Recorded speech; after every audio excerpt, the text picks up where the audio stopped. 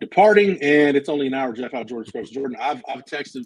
Man, I was going to text you back last night. In the interest of full disclosure, I passed out and I didn't wake up until about 8:30 this morning. So, anybody that was looking for the insider this morning at Horns 24/7 at 8 o'clock, blame me that it wasn't posted on time because I either slept through my alarm or forgot to set it. I don't know which one happened. Probably I forgot to set it. But at any rate, Jordan, how's it going? Man, not too bad. Just kind of trying to make it to Sunday. That's the day I'll be going to San Antonio for the All-American Bowl check-in, and the rest of our network, we'll have our whole crew down there. Should be by Sunday night. So we'll probably be in the hotel lobby. I'll be betting on some games. I don't know about the other guys, but there you go. Yeah. You know, that kind of blows my mind anytime I go outside the state of Texas and I'm road tripping it to pull up to like a gas station or a truck stop and see a sign that says casino and you roll in there and there's like slot machines and stuff. It just short circuits me. So I got to get used to that in Louisiana. And actually, if I look out my window, like Harrah's is like 2 blocks over. I'm not a casino guy, so I won't be spending any time in the casino. But Jordan, I want to get your thoughts. We'll talk recruiting. I want to get your thoughts on the Sugar Bowl, man. We've had. I was describing this to somebody the other day. As a matter of fact, I think last night on my drive in, I was talking to Kevin Flaherty, our good friend who works on the national news desk at 24/7 Sports. And it's like, when you play in a normal bowl game, like you almost treat it like a lead into spring ball, right? Like you're recapping the season, but you're kind of starting to look forward. But when you're in a CFP semifinal, it's different. And it's like, okay, if you start talking about it too early, your readership and your listenership is going to get bored with it by the time the game gets here. But if you do it too late, you fail to capitalize on it. So it's kind of like, when do you maximize it? But I feel like we're hitting our stride right now. So you had a lot of time since the Big 12 championship game, since Selection Sunday to digest this. Give me your initial thoughts on the Sugar Bowl right now.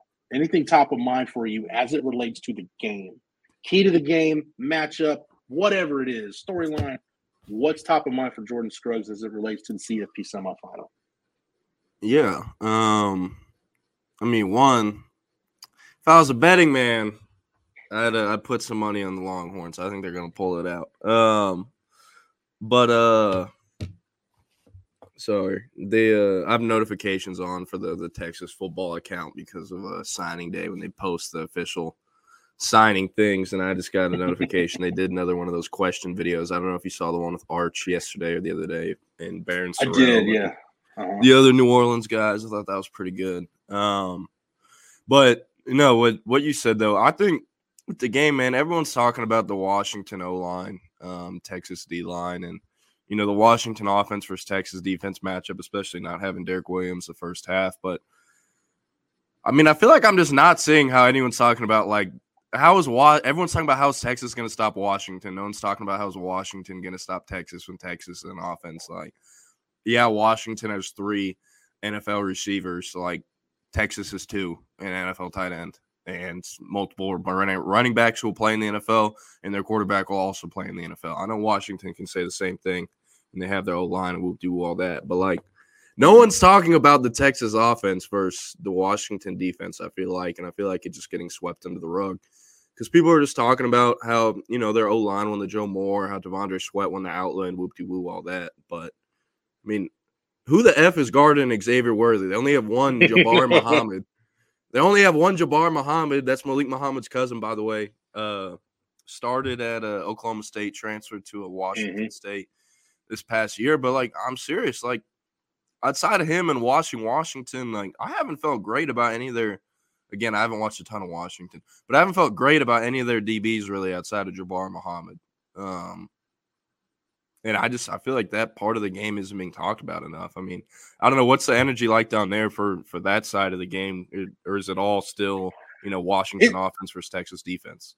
Yeah, and maybe because today was press conference day, the Washington offense will go a little bit later. We got the Texas defense first, and I think that's probably got something to do with it. But yeah, I haven't heard a whole lot about, how is the Washington defense going to deal with this Texas offense. And I think, the more I think about it, Jordan, like if Texas It's weird. It's weird to play hypotheticals like this because I'm the kind of person that I just can't go hypothetical and then just assume that everything else works out as planned. It's like there's some variables that have to change along the way. And where I'm going with that is it's easy to say, like, okay, if Texas had Jonathan Brooks for this game, I would pick Texas to win and not think twice about it, right? But the time Texas has spent without Jay Brooks, not only have we seen, C.J. Baxter's had a 100-yard game, Jaden Blue's had a 100-yard game, Savion Red damn near had a 100-yard game against Texas Tech. And honestly, they didn't need to run the ball against Oklahoma State to win that football game. Texas has been able to run the ball. They found an identity running the football well enough to open up the rest of the offense because this is an RPO-based offense. I don't think we don't need to forget that. They've run the ball well enough to be able to keep Sark's offense open, to be able to keep it on schedule without Bijan Robinson and Roschon Johnson. And that was the one thing that going into the year, honestly, did you think that was going to be the one thing that helped this team back? Because that was the one thing that I really worried about. Like, I didn't worry about interior D-line depth, but, even though Sweat and Murphy have both surpassed expectations, I was maybe higher on the secondary than I should have been. Wide receiver, you figured adding A.D. Mitchell was going to have everything work out. But, like, how are they going to be able to run the football consistently? And they have. I feel like we're not – it's funny because I was really disappointed with this group midway through the season, especially after the Oklahoma game. But now I'm like, man, have we not given the Texas offensive line enough credit for how efficient this offense has been? Because kind of however they've needed to attack opponents, they've done it. So to your point, like, it's not just the Texas receivers, it's this whole Texas offense. And there have been games where they've been able to keep Quinn Ewers clean. I mentioned the Jonathan Brooks thing because the absence of Jonathan Brooks kind of coincided with the time Quinn Ewers was getting healthy again. So they're going into this game having rediscovered their rhythm in the pass game, knowing that they can run the ball. And let's not pretend like this is a lights-out Washington run defense they're facing anyway. So I'm with you, Jordan. I don't think we've looked at it enough and what an advantage that probably is for Texas going against the Washington defense. Texas has gone against better defenses this year. Yeah, they have. And I mean, dude, and they played them last year. They, do you know how many points they left on the field as well? And I don't want to be like, Texas didn't have all their players they set out for the bowl game because, like, I hate when fans use that excuse because, like, everyone deals with it. But, I mean, did Washington have anyone sit out last year? Like, am I forgetting someone? Did Washington have a single person sit out last year? I mean, off the top of my head, I'm going to say no, and I'm sure somebody's going to correct me if I'm wrong, but I'm going to go ahead and say no. Yeah. And I guess kind of to piggyback on what you were saying about being worried about like Bijan or Roschon going into this year, I was pretty confident that like running back by committee, at least, they would figure out someone at least midway through the year. And, that's, I guess, kind of what happened with Jonathan Brooks. Now C.J. Baxter obviously also got injured, but, Jonathan Brooks stepped up. But over the offseason, I'd find myself worrying about that. I'd always think of like the Baylor game, like the last game that Bijan played. Would have been the senior night game in 2022. It's like, dude, Baylor, yeah. Texas won that game because they couldn't pass the ball and were handing it off to Bijan, and everyone in DKR knew who was getting the ball, and they still couldn't stop it. Yeah. I don't know if Jonathan Brooks is the type of kind of talent, because we got to remember how special Bijan is, to where everyone in the stadium knows he's getting the ball and he's still breaking like 10 tackles for 5 yards. I just don't think Texas has somebody like that on their roster, but it's okay because there hasn't really been a point where they've been in that situation like they were versus Baylor last year, where it's like, oh shit, we're not winning this game if we don't get down the field with 8 first downs and we can't complete a pass to save our lives. They haven't been in that situation yet. So, grateful for that. But, I think, like, what more could you have asked for from this running back group with, taking the reins from Bijan and Roschon? Like, there literally isn't – you can't ask for more. You can't. No. And, going back to the run game, Jonathan Brooks did a really good job this year. I think when he was injured, he was in the top 5 in the country in missed tackles forced.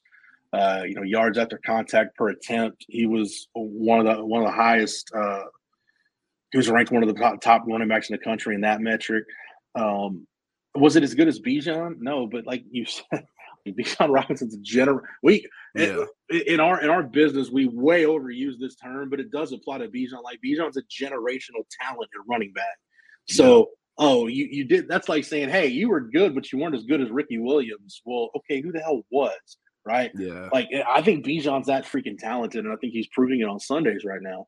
So Jonathan Brooks did a hell of a job, and it sucks because when he got hurt, he was doing a really good job at maximizing runs. And I talk about this with great backs all the time.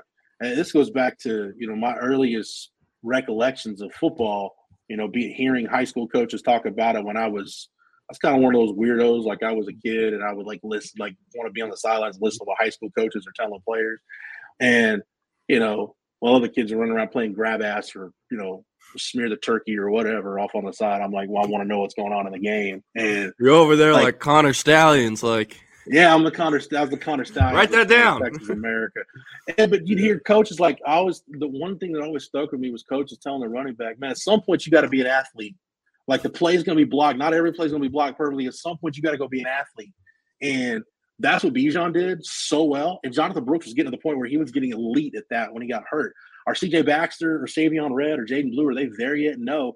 But they do enough things well that the by committee approach that they started the year with, this is where it's paying off. Like I felt like if Texas was going to have a 1,000-yard rusher, it was going to be Jonathan Brooks. Like he had earned that opportunity to be given a volume of carries to where he could be able to become that guy. But at the same time, like giving C.J. Baxter some starting experience, the injury to Jonathan Brooks forcing you to give Jaden Blue more carries, it's a different situation where now you've had time to adjust to life without your number one running back. I feel like Texas can run the ball. But the overall point, Jordan, we don't give this offensive line enough credit because they're a really good pass blocking offensive line. They're good enough as run blockers. Texas can pretty much attack. Sark has the kind of offense right now. Any way he wants to attack an opponent, he can't attack an opponent. Take what the defense gives him. That, to me, is the biggest change with Sark. It's the biggest area of growth we've seen with Quinn. What was the number one complaint about Quinn? There was a lot of complaints about Quinn last year from the peanut gallery. What was maybe the biggest complaint people had about Quinn last year? Throws way too many deep balls. There's way too many deep balls. Relies on the deep ball way too much. Well, if you look at Quinn in the Big 12 championship game, and I will pull it up. If you give me just a second. If Jordan, if I drop or anything, it's probably because my complimentary Marriott Bonvoy internet here at the hotel is not cooperating with me. It's a little spotty. Are y'all at least at the media hotel? Yeah. We're at the media hotel. There's all the press conferences. This is where it paid dividends. So I mentioned I overslept because just to drive in and everything else. I was able to get down to the press conference without showering. Just threw some clothes on, went down there, did my work, and then came back and got to shower before the show. So that's how that all worked out. It all went very well. But you look at Quinn's, one of the biggest complaints, and this is kind of where I'm going. I'm taking this back to the bowl game last year. So I know I'm kind of all over the place right now, but just take this ride with me. So last year, one of the big complaints about Quinn was the deep ball. Threw way too many deep balls, relied too many of the deep balls. I feel like the bowl game last year was the first time that we really saw Quinn and Sark show patience. And that was one of the things that I kind of heard from the Washington side going into the bowl game last year in San Antonio was they were just going to guard against the deep ball because they didn't feel like Sark and or Quinn had the patience to just nickel and dime them down the field. Mm-hmm. Well, in the second half, and I felt like they just kind of figured it out too late, Jordan. Like when they kind of figured out, we can just kind of check the ball down to Jonathan Brooks or a little flat pass to JT Sanders or maybe get Gunnar Helm involved. Like by the time they figured out they could go, 6, 7, 8 yard chunks throwing the football, I felt like it was too late and they just kind of ran, not to go Aggie on anybody, but they just kind of ran out of time. Like they just didn't have enough time to score. And the defense was terrible on third down in that game last year too. But you look at Quinn in the Big 12 championship game, like just to bring it full circle, on deep balls, he was 1 for 4, according to Pro Football Focus, on passes that traveled 20 yards or more down the field. Now, the one bomb he hit was that 62-yarder to A.D. Mitchell. But if you look at intermediate throws, 10 to 19 yards, 8 for 9. Short throws, 11 for 15. Throws behind the line of scrimmage, which is basically your screen game, 15 for 15.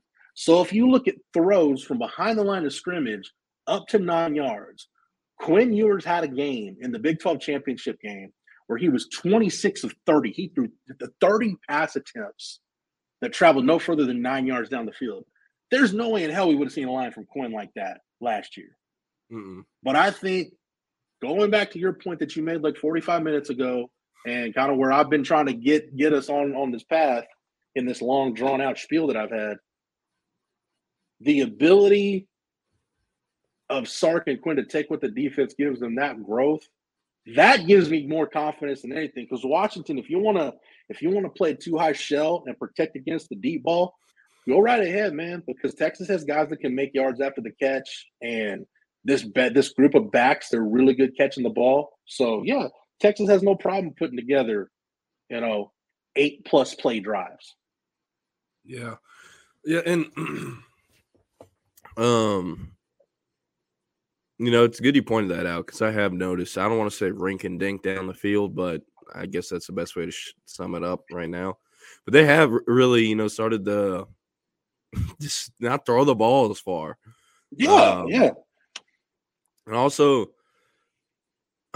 coaches steal stuff from everyone, right? But and I doubt it came directly from here. But for example, I'm a big 49ers fan. I watch 49ers every week. Kyle Shanahan, who's a Longhorn, by the way, love the way just they've constructed and organized the franchise and the roster and everything, the draft. But I love his play calling and the way they go about games. And like, for example, everyone has a different opinion on Brock Purdy. Why is that? Because he was the last pick in the draft for a reason. And he looks amazing because he's throwing like screen passes to, aliens. Texas, I feel like at some points has started throughout the season, definitely whenever Malik Murphy was hurt. They're making it like where it's almost impossible for the quarterback to F it up. Almost impossible. But, as Quinn has come back and he's earned more trust and come off the injury, it seems like they're spacing it out more with the different concepts and stuff like that. But I have noticed more and more similarities this year where it seems like throwing the ball. Oh, Jeff, you're frozen. I don't know if I lost you. You got me? I think you got me back now. Yeah. Okay, yeah. Yeah, like Quinn throwing the ball 15 times behind the line of scrimmage is like, if you told me that last year, I would have like spit in your face or something. Yeah. Like that's wild. That's a prop. That's a prop bet. That's a prop bet where you Purdy cash taking the under. Yeah, Brock Purdy, 49ers-esque kind of, I feel like, with the behind the line of scrimmage passes.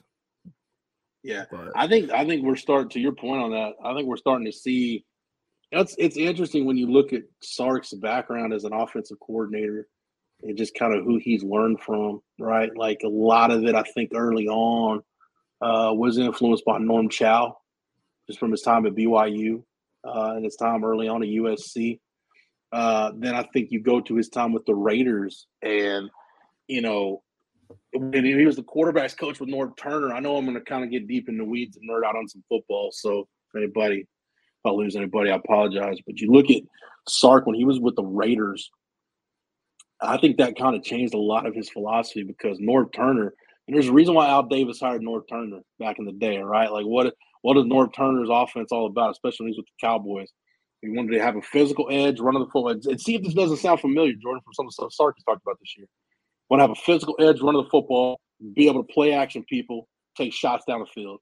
Like Norv Turner was all about having, he liked having speed guys on the outside. Al Davis, the Raiders loved speed. So I think Sark was pretty heavily influenced. That was maybe the first philosophical change we saw from him was his time with the Raiders. And we've gradually seen him. I think some of it was he become more of kind of incorporate some more quarterback runs, some more RPO stuff when he had guys like Jake Locker and Keith Price at Washington. But then I think it's the time he spent in the NFL and where the Kyle Shanahan thing comes in. and I've talked to Sark about this too. When Sark went to the NFL as the Falcons OC, Kyle Shanahan had just left off that Super Bowl run in Atlanta to take the 49ers job.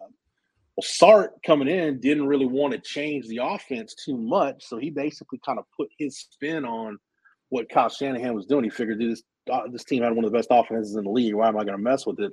So there ended up being a lot of crossover, and Sark has admitted in recent years. So he goes from kind of this very strict, stringent Norm Chow West Coast offense to Norv Turner, where it's kind of old school. I've heard people kind of refer this to as a Gulf Coast offense, right? Where it's just like hard, run the football, be physical, hard play action, shots over the top. You're not throwing a ton of short and intermediate passes.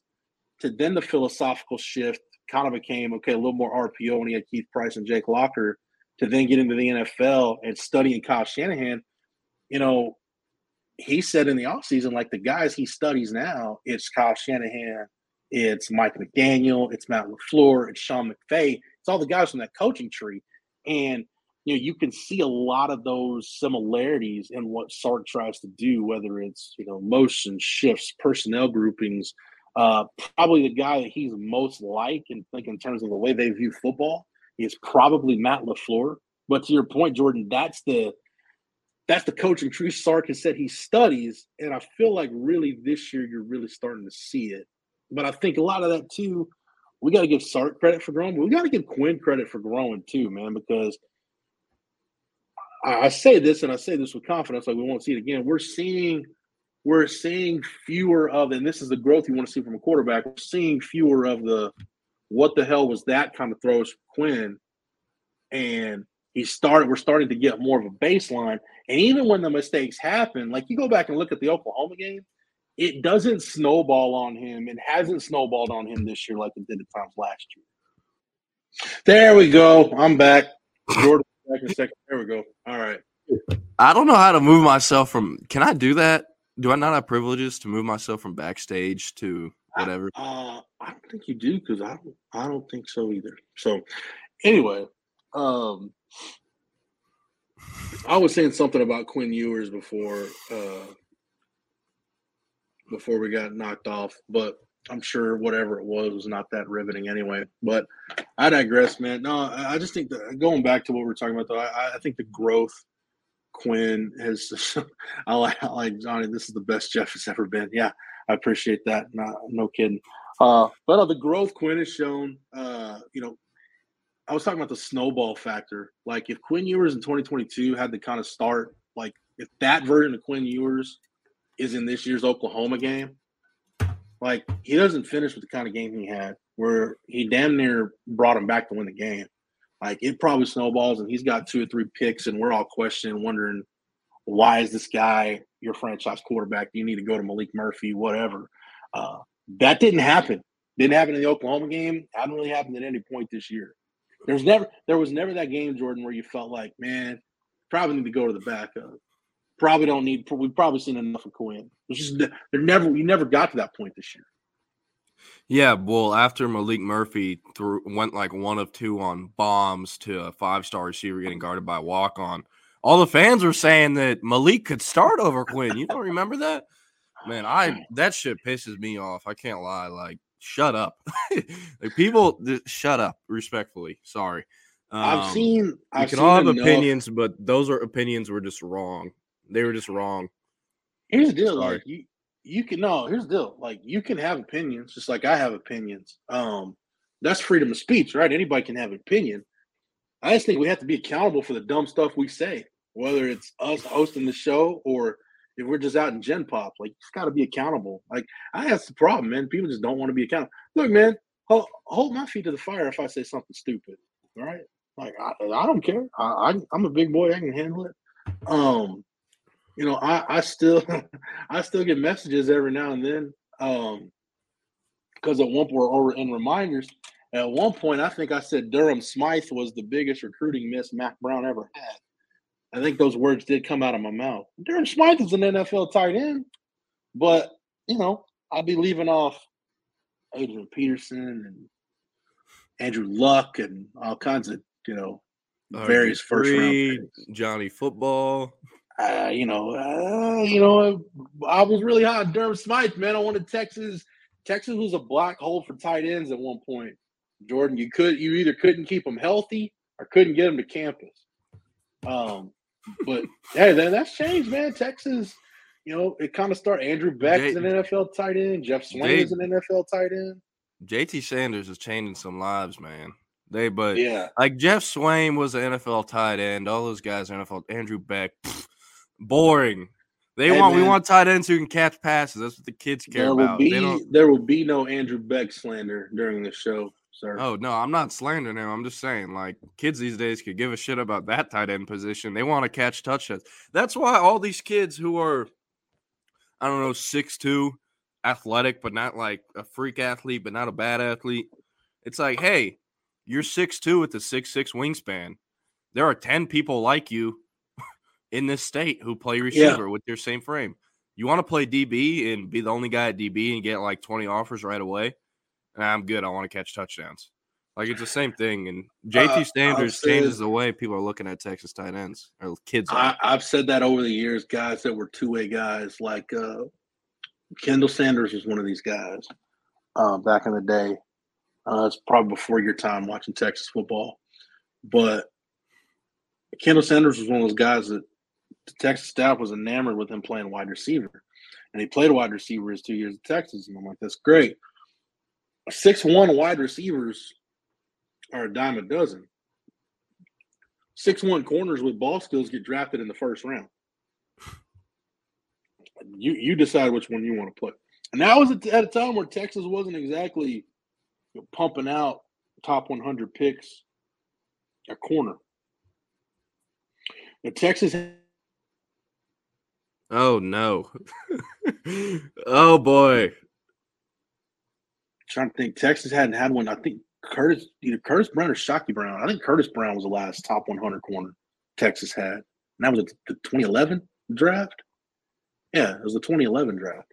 So, yeah, my point is, I'm with you. And then tight end is the same thing. I think it's easier now, though, especially like in Sark's offense. We heard him talk about this with Jordan Washington on signing day. Like, if you get a guy like JT Sanders, like, he's a 5-tool guy. He's a guy that can play inline, you can play like whatever you want to do. Jatavius Sanders fits in any offense.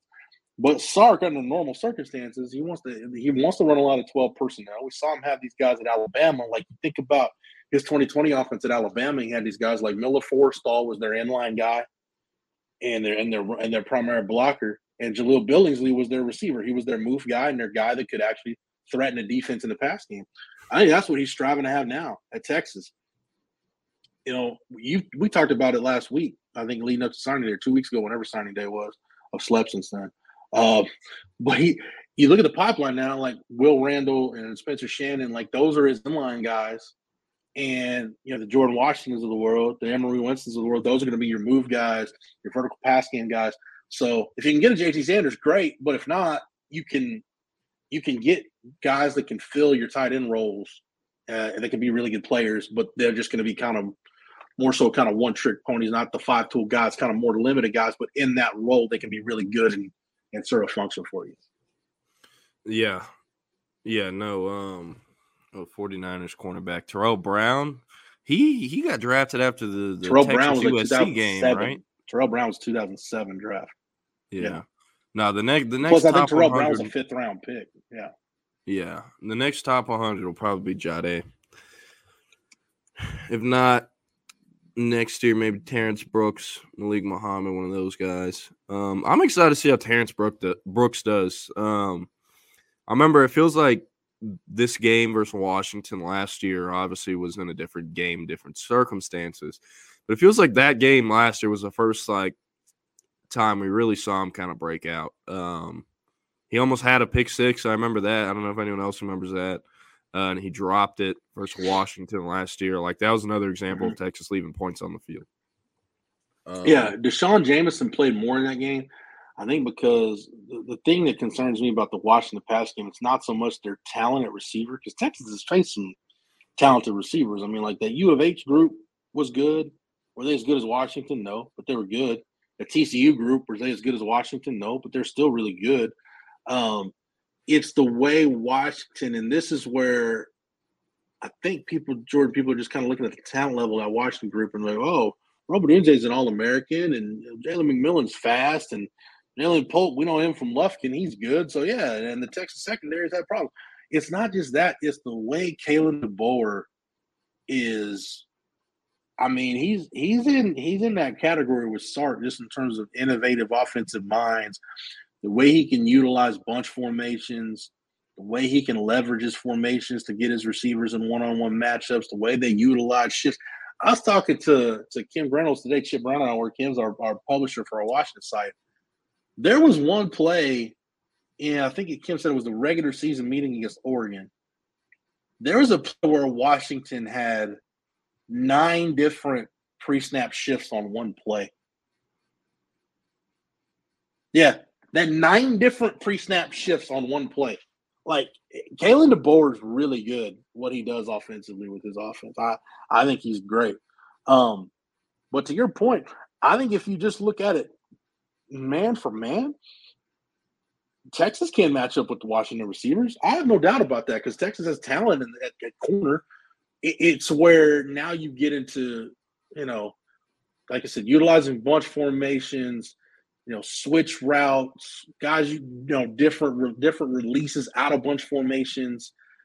It's real easy to get Texas mixed up with, especially with as much quarters as Texas runs. You can kind of use that's why they call them quarters beaters. You can kind of use the principles and the rules of quarters coverage against Texas at times, just by nature of what you do, utilizing those different tools you've got. So, but I think, am I wrong, Jordan? I think like man for man, like if it's just straight up man coverage, like Terrence Brooks and Malik Muhammad and Ryan Watts, they're good enough to cover Washington on the outside.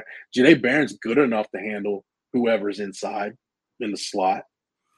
Yeah. Of those 4 guys you mentioned, I'm most worried about Ryan Watts just because, he takes the longest to flip his hips and move his feet, and he's the slowest one of them. I know Manny's a freshman, Terrence Brooks is a redshirt freshman, so they're all, or not redshirt, second-year player, whatever. So they're all gonna struggle because, again, this is a good-ass Washington receiving core. But I don't know. I remember seeing kind of whenever the Derek Williams thing at first got, 1,000% announced that, he was out the first half. People want to move Jade to safety, and it's like, well, who the hell's guarding Jalen Polk? Yeah. or in the nickel. Like they kind of need it to keep him there. So yeah, it's kind of what's the lesser of two evils, right? Is it, just running more of Michael Taft and Jaron Thompson? No, and Keaton Crawford, and hoping keep him off the field. Keep him off the field as long as you can. Or letting Jalen Gilbo play that star position. That's really where you're at. I mean, I feel like if Gavin Holmes were an option at that star position, they would have probably started to make that transition already and wouldn't have hesitated to give Jade some more looks at safety. Yeah, anytime Keaton Crawford's on the field, man, and I don't mean to disparage anybody, but look, I mean,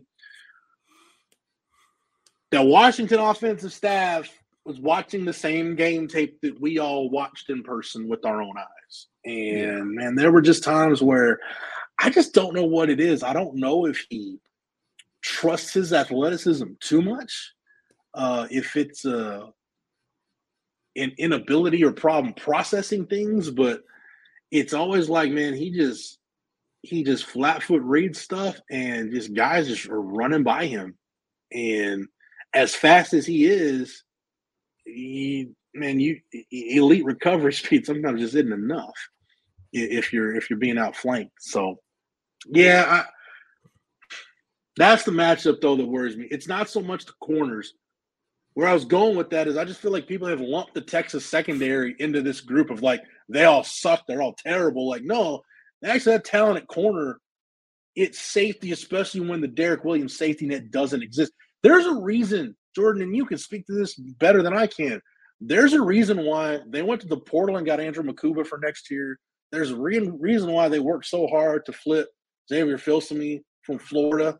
Like, they know they're talent deficient at safety right now, and they're working really hard to change that. So, but what can they do about it in this game? as much as they would love to have Drew Makuba and can't wait to get him, he can't suit up for Texas in this game. It's not the way for Wire. So have him wear Keaton Crawford's jersey. Yeah, just sneak him on there for a couple plays. Like, man, Keaton Crawford's balling out tonight. Yeah, they won't know. They zoom in on him on the sideline, and it's like, holy shit, that's Andrew Makuba. No, don't let him take his helmet off. Just keep his helmet on the whole time. Yeah, but no, why? Visor. And why? But I said that about Keaton Crawford. I've been thinking about this. I've been trying to. We got I'm gonna go a little inside baseball right now. Like we've got content ideas on the site for content leading up to the game, and one of them, Trey Scott pitched was kind of looking at Jamal Charles' role back in 2005 and Jaden Blue kind of stepping into that role. To me, it's almost an apples oranges comparison. It doesn't really apply, but kind of going off that, like I started thinking, like we all remember the big time performances in the national championship game with Texas won in 05. We all remember VY, right? We all remember David Thomas catching 10 balls. Michael Griffin making that past the boundary interception on Matt Leinart. But my thing is, who's going to be the unsung heroes in this game? Like, you think about the guys that made plays in that game that don't get talked about near as much as they should. Like, who's going to do what Frank Okam did right before the half and come up with a sack that forces Washington to settle for a field goal, just like he did against SC? Who's going to be the Drew Kelson that runs stride for stride with Reggie Bush on a wheel route and denies him a touchdown early in that game? Who's going to be the Brian Carter that leads you from receptions out of nowhere and has some monster catches on that last drive? That's kind of where my mind is at. Like, who's going to be those guys that we're not really thinking about? I thought Blake Brockermeyer has a really good piece, did a really good piece. It's up right now on the site at Horns 24/7. Kind of look at underappreciated guys. I think one of those guys, like he mentioned Jade and Christian Jones and a couple of those guys, which rightfully so, they don't get the credit they deserve. But I look more at a guy like this could be a game where Ethan Burke has like a 2.5 sack game. And the country really figures out like what Ethan Burke is all about. This could be a game where Gunnar Helm catches a big touchdown. Guys like that, like, man, I mentioned Brian Carter, and Brian Carter was a fifth-year senior. The guy who mentions a true freshman, man. If this becomes a game where Texas decides it's better to run lighter personnel and try to really wear Washington out throwing the football, if that's an advantage, this could be a game where Jonte Cook has a couple of big catches. Maybe this is a game. Jaden Blue would be one of those guys for me. You're thinking about C.J. Baxter, but maybe Jaden Blue has a big game. I don't know, Jordan. For me, it's those guys like that. Like, who's going to be that guy that doesn't, we're not immediately talking about him after the game, but when you sit down and really think about the dudes that made like those 4 or 5 plays, those handful of plays, those half dozen plays that really made a difference, like, damn, that guy really did make a big play, didn't he? The Drew Kelsons and the Brian Carters and the Frank Okams of the world. Who's going to be in those roles for Texas? Because those are the guys you're going to need to come through to make plays if you're going to win this game. Michael Taft, everything you said, he's got it covered. Growing up, we used to call him the White Travis Hunter, but no, I'm playing. Yeah, great points. Great points. Also, like, who's going to be on Washington to get a face mask on Texas with like 4 minutes left and trying to drive down the field, or however many minutes were left? Thank you, Darnell Bing.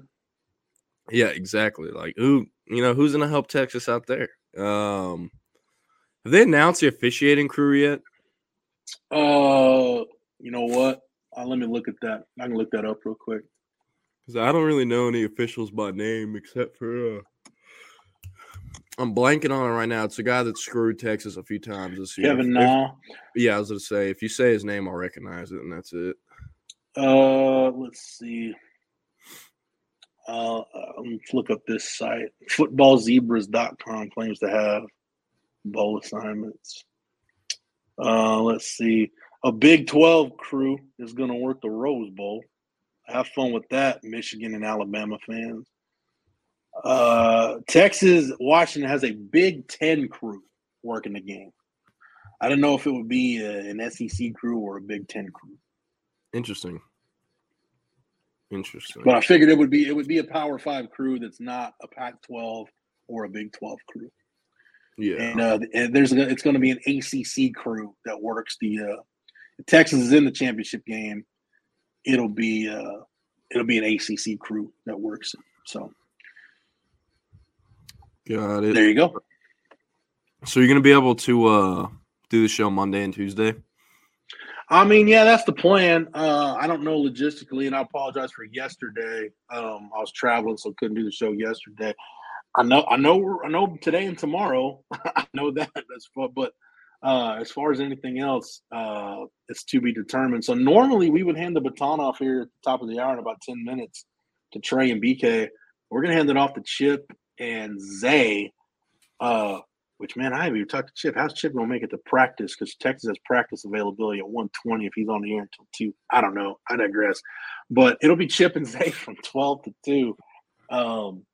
Because the Pluckers, the round table from Pluckers will start at 2:00 with everybody that's back in Austin that's not in New Orleans will be part of that Pluckers round table. But with Pluckers link location, if you're out and about, want to go chop it up with guys, talk some ball, you can hear it on all of our platforms, all of our channels, all the methods where you get Texas Sports Unfiltered. But nothing beats the in-person experience. It's Pluckers. Dude, go get you some wings.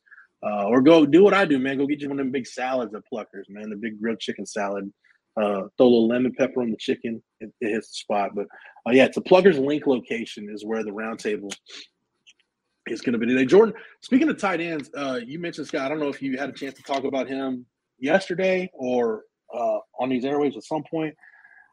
What positionally, what is Caden Finley, son of Jermichael Finley, and how does Texas see him as a prospect? My player comp is Jaden Greathouse. Okay. But the good thing going for Caden Finley that Jaden Greathouse didn't going for him is that Finley's dad is Jermichael Finley. Yeah. We have him listed at 6'2". He's probably about 6'2" now, 6'3", somewhere in there. Probably about the same weight, I'd assume. He doesn't have top end speed. He plays receiver for Aledo, but he's more of a tight end body, if I'm being honest. And the way kind of Aledo runs things, like they use the tight end, but not really to run routes. Talking to him after the state championship game, he said Texas is actually recruiting him at tight end, and I asked, well, how is it with the other schools recruiting you? And he said that hasn't been talked about, but he did like how Texas already has a plan for him or whatnot. But I mean, yeah, that's kind of the player he is. He started at Aledo since his freshman year, almost a true freshman year. He started at Aledo since his freshman year. He's been a big time contributor for a minute. I mean, has started 16 games and has 2 seasons left, and has started 32 games, 16 games each year, and there's 32 games left. Or this last 2 years of Aledo goes all the way to state, which they could. DeSoto's not going to be in 5A, so Aledo and DeSoto are going to have to go through each other each year for the next 2 years. DeSoto's dropping out of 5A? Yeah, they have 5A numbers. Wow. Yeah, they're about to destroy everyone. Yeah. I did not know that. Is that so? I know. No, it's official because the UIL is like, hey, y'all have like 3 weeks to decide if y'all are gonna be in 5A or if you're gonna opt up to 6A. And they were like, we have a state championship. Like, we're not talking about that. So they didn't talk about it at all. And then like a week after the state game ended, when they blew out a 6A opponent by 60 points or whatever, and then they were like, yeah, we're going down to 5A. So at least Aledo and DeSoto will be a really good game once a year. But I mean, dude, Aledo hasn't lost a district game since like 2004, 2006. It's some wild shit. It's been a long time. We can just, depending on what it looks like, we can either go ahead and say, okay, that state quarterfinal, that Region 1 final, or a state semifinal. Just go ahead and Sharpie in Aledo and DeSoto, because that's what that bracket will look like in 5AB1. Someone asked the quarterbacks have mics in their helmets. I've noticed some bowl games have been doing that. Do you know if this bowl game's included? They're experimenting with it in the bowl games. In the playoff, no. Okay. They'll still be using cards and signals and all that other fun stuff that they use. I know Sark has wanted the communication devices in the helmet. He's been a big proponent of it. I don't know why Power 5 leagues don't do it. This is more. I don't want to get too deep in the weeds on conference expansion and separation and autonomy and things like that. But like the Power 5 leagues or the Power 4, whatever the hell they're calling themselves now, like those leagues have enough money with the TV, but they should be able to have communication devices in the helmet. There should be a communication device like with somebody on the sideline or the defense coordinator in the booth, whoever it is, and somebody on defense, like your linebacker, safety, whoever it is. So, it's kind of like why the hell are people still using fax machines on National Signing Day when you have so many other means to send in a letter of intent? Why are you going to cards and signals and all this stuff that's just antiquated when the technology is there? It's available for you to use. Just use it. So, but I guess that'll be determined by conference. I mean, I don't see why the SEC would have a problem doing that. Maybe that's something. I don't know. Maybe that's something that comes up. It could be like replay, Jordan, where you replay. It's determined. And really, it's not an issue. We don't ever hear about it an issue when you're talking about a Texas game because the Power 5 leagues, most of your FBS leagues are going to do it. But like when you have let's say you're playing an FCS opponent, weird thing. You're an FBS team playing an FCS opponent on the road.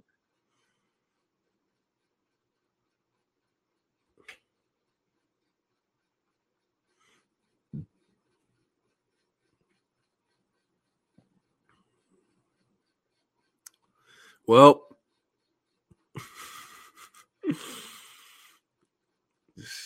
patience, boys. I don't know. Yo, Jeff. All right, well, how are we doing? How many of y'all are going to the game on Monday?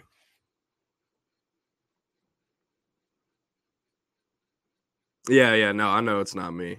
Yeah, I don't know. I'm gonna tell them tomorrow. Not tomorrow, but Monday. We got to get a hotspot working or something. Because this is horrible. We can't do this. But yeah, how many of y'all are going to the game? And I don't know if any of y'all are down there or whatnot. Oh, whoa, Jeff, you look different.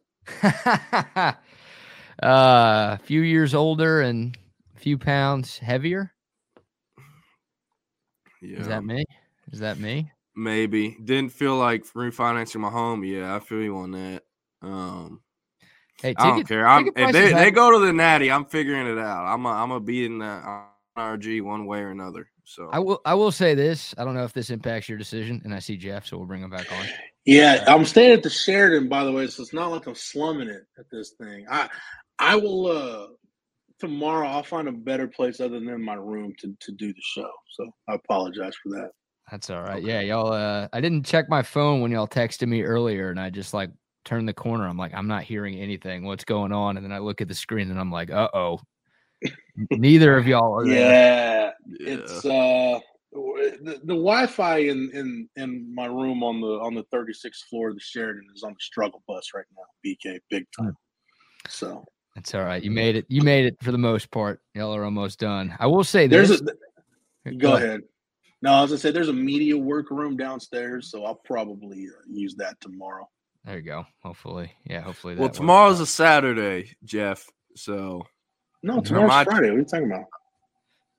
Well, you worked 2 days this week, Jordan, and you're already done. I thought today was Thursday the whole day. I mean, yesterday was Thursday the whole day. He's on that Bucky Godbolt calendar, BK. Man, y'all gotta realize, when you've had a game on Thursday, Friday, and Saturday, like high school, for 17 weeks in a row, and your whole week is built off that, when those games are taken away and then you have signing day and Christmas thrown into it, your sense of time is just completely screwed. I genuinely thought today was a Friday. I'm dead serious. BK's been known to hang out at high school games, Jordan, not for the same reasons you do. But Only in November when I got the pedo stash, Jeff. You go full Wooderson during the month of November. I get older, they stay the same age. All right. Exactly. Before I get in more trouble, I'm leaving you guys. Yeah. All right, there he goes. What were we talking about? We are talking about Caden Finley and Yeah, I don't know. Someone Nigel did oh ask no, we're are they talking about baseball cards. DeSoto Alito. Yeah, DeSoto Alito is what we're talking about. Nigel did ask, are they baseball cards? They're basketball cards, basically the same thing. But Alito DeSoto, man, like DeSoto's gonna beat the shit out of everyone. That's just how it is. I mean, they did it this year, they're gonna do it next year. I don't think they'll be as talented or as good next year, as dominant. Just because they're losing their quarterback, DJ Bailey. He's going to Sam Houston State. Terrific player, by the way. He's way better than Sam Houston State. His arm is way better, but unfortunately, he's undersized, probably only about 5'11", 5 foot. I'm not going to lie. He is overweight. He needs to lose some weight, and he kind of never did, and that was part of what hurt his recruitment process besides also being undersized. But, I mean, dude, he can spin it. Like, he's really – DeSoto's loaded top to bottom, but DJ Bailey's the real reason that, you know, DeSoto has been what they have been this year and last year. He's the engine that made that car go. So they're going to have to replace him, but, I mean, they still got Bobby Feaster, Tiger Ryden. They're going to have to replace, you know, their most productive player on defense at linebacker, Brandon Booker, who's going to SMU. But, I mean, they're returning Keelan Abrams, who's I think has gone over 15 sacks the last 2 years in a row. Mm-hmm. He's kind of he's an interesting prospect. He's only probably about 6'1", 6 foot, maybe 200 pounds. But he plays edge and is a effing man. Like, I'm serious. As a sophomore, he led DeSoto in sacks last year at like 16 or something stupid like that. And, like, could not be blocked at all during their playoff run this year.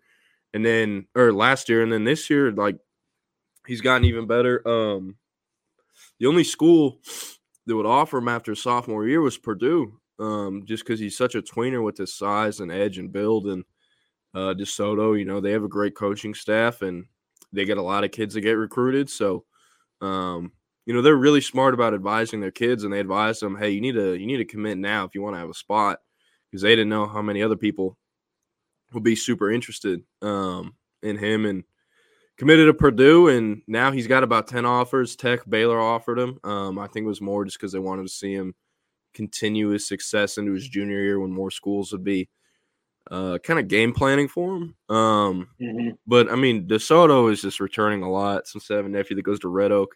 And DeSoto, yeah.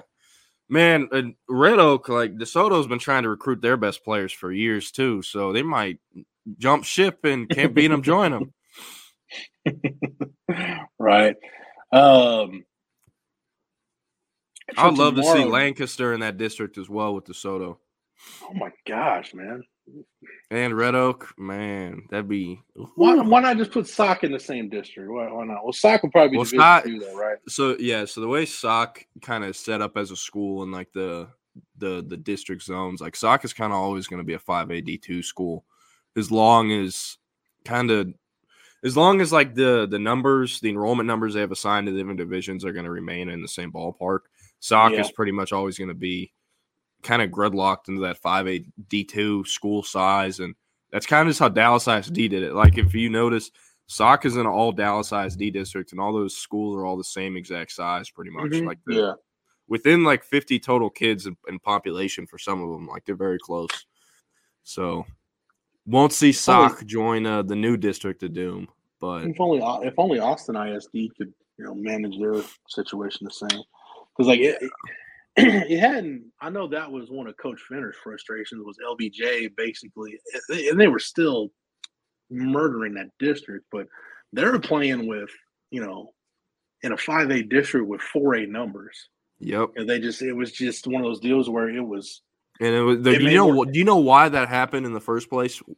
Because they were forced to do that by Austin ISD. Do you know why that happened? Was it because of the split with Lhasa? No, it was because Austin ISD. So the 4A district that they were in for the 2 years before they went to 5A, they would play teams like Lampasas. Oh, yeah, Taylor. Like, the district was pretty spread out, yeah. Teams that are far and spread out. Austin ISD was like, hey, we don't have money to pay bus drivers to take. Yeah, I thought you meant like what caused their numbers to drop. I know the Lhasa split off and became its own. No. school. I was saying why they were forced to do that. Yeah, I knew that. Like economically, which is BS. It's BS. It's Because sorry, I keep cutting you off. Go ahead. But go ahead. It's bullshit, Jeff. Because in 2021, LBJ went all the way to state, and they lost to Stephenville because Corey Aiken, who's now at Tech, led the country in receiving yards and played like Superman his whole senior year, right? To get to state in the third round game, I was there at this game in 2021 at the Alamo Dome. It was on Black Friday. In fact, Jamal Fenner, it was his second to last year coaching LBJ. One of his sons had just been shot and killed the night before on Thanksgiving night. They were playing Bernie and literally like beat him like a stepchild, like 68-3, something like that. The alignment happens.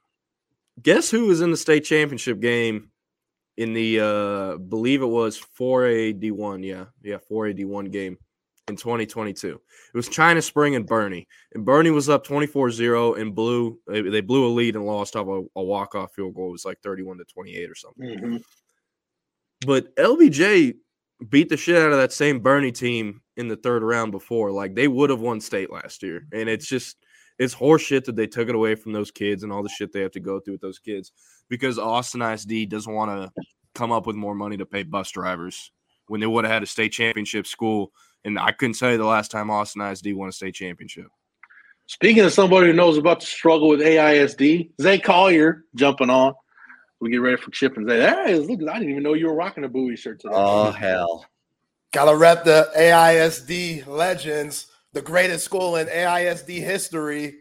You know, Zay, it's not even close. It's not even close. Do you and CC have enough Bowie gear to last the both of you until your times on this mortal earth are done? Well, Jeff, you know all about this. Your boys put on some LBs ever since my younger days. So I can't fit them Bowie shirts like I used to, bro. It's sad, man. I start giving those things away. Look, man, CC's a basketball coach. If I met one basketball coach, I met them all, man. CC's probably got a different tracksuit, windsuit for every day of the week, right? With some kind of Bowie basketball logo on it. Oh, yeah. Yeah, he has mad merch, man. He doesn't have to Bowie polo shirts, one for every day of the year. Never wearing the same polo. Great stuff today, fellas. Only thing I'll tell you, Chip, before we bounce off, man, the internet in my room was spotty at best. So Godspeed to you and Zay doing the show today. Oh, Lord. The workroom will be utilized tomorrow for it's only an hour. I'll say that. Wi-Fi seems to be a little more reliable downstairs. Uh-oh. So, all right, boys. Have a good show. Appreciate it, sir. fellas. Appreciate you.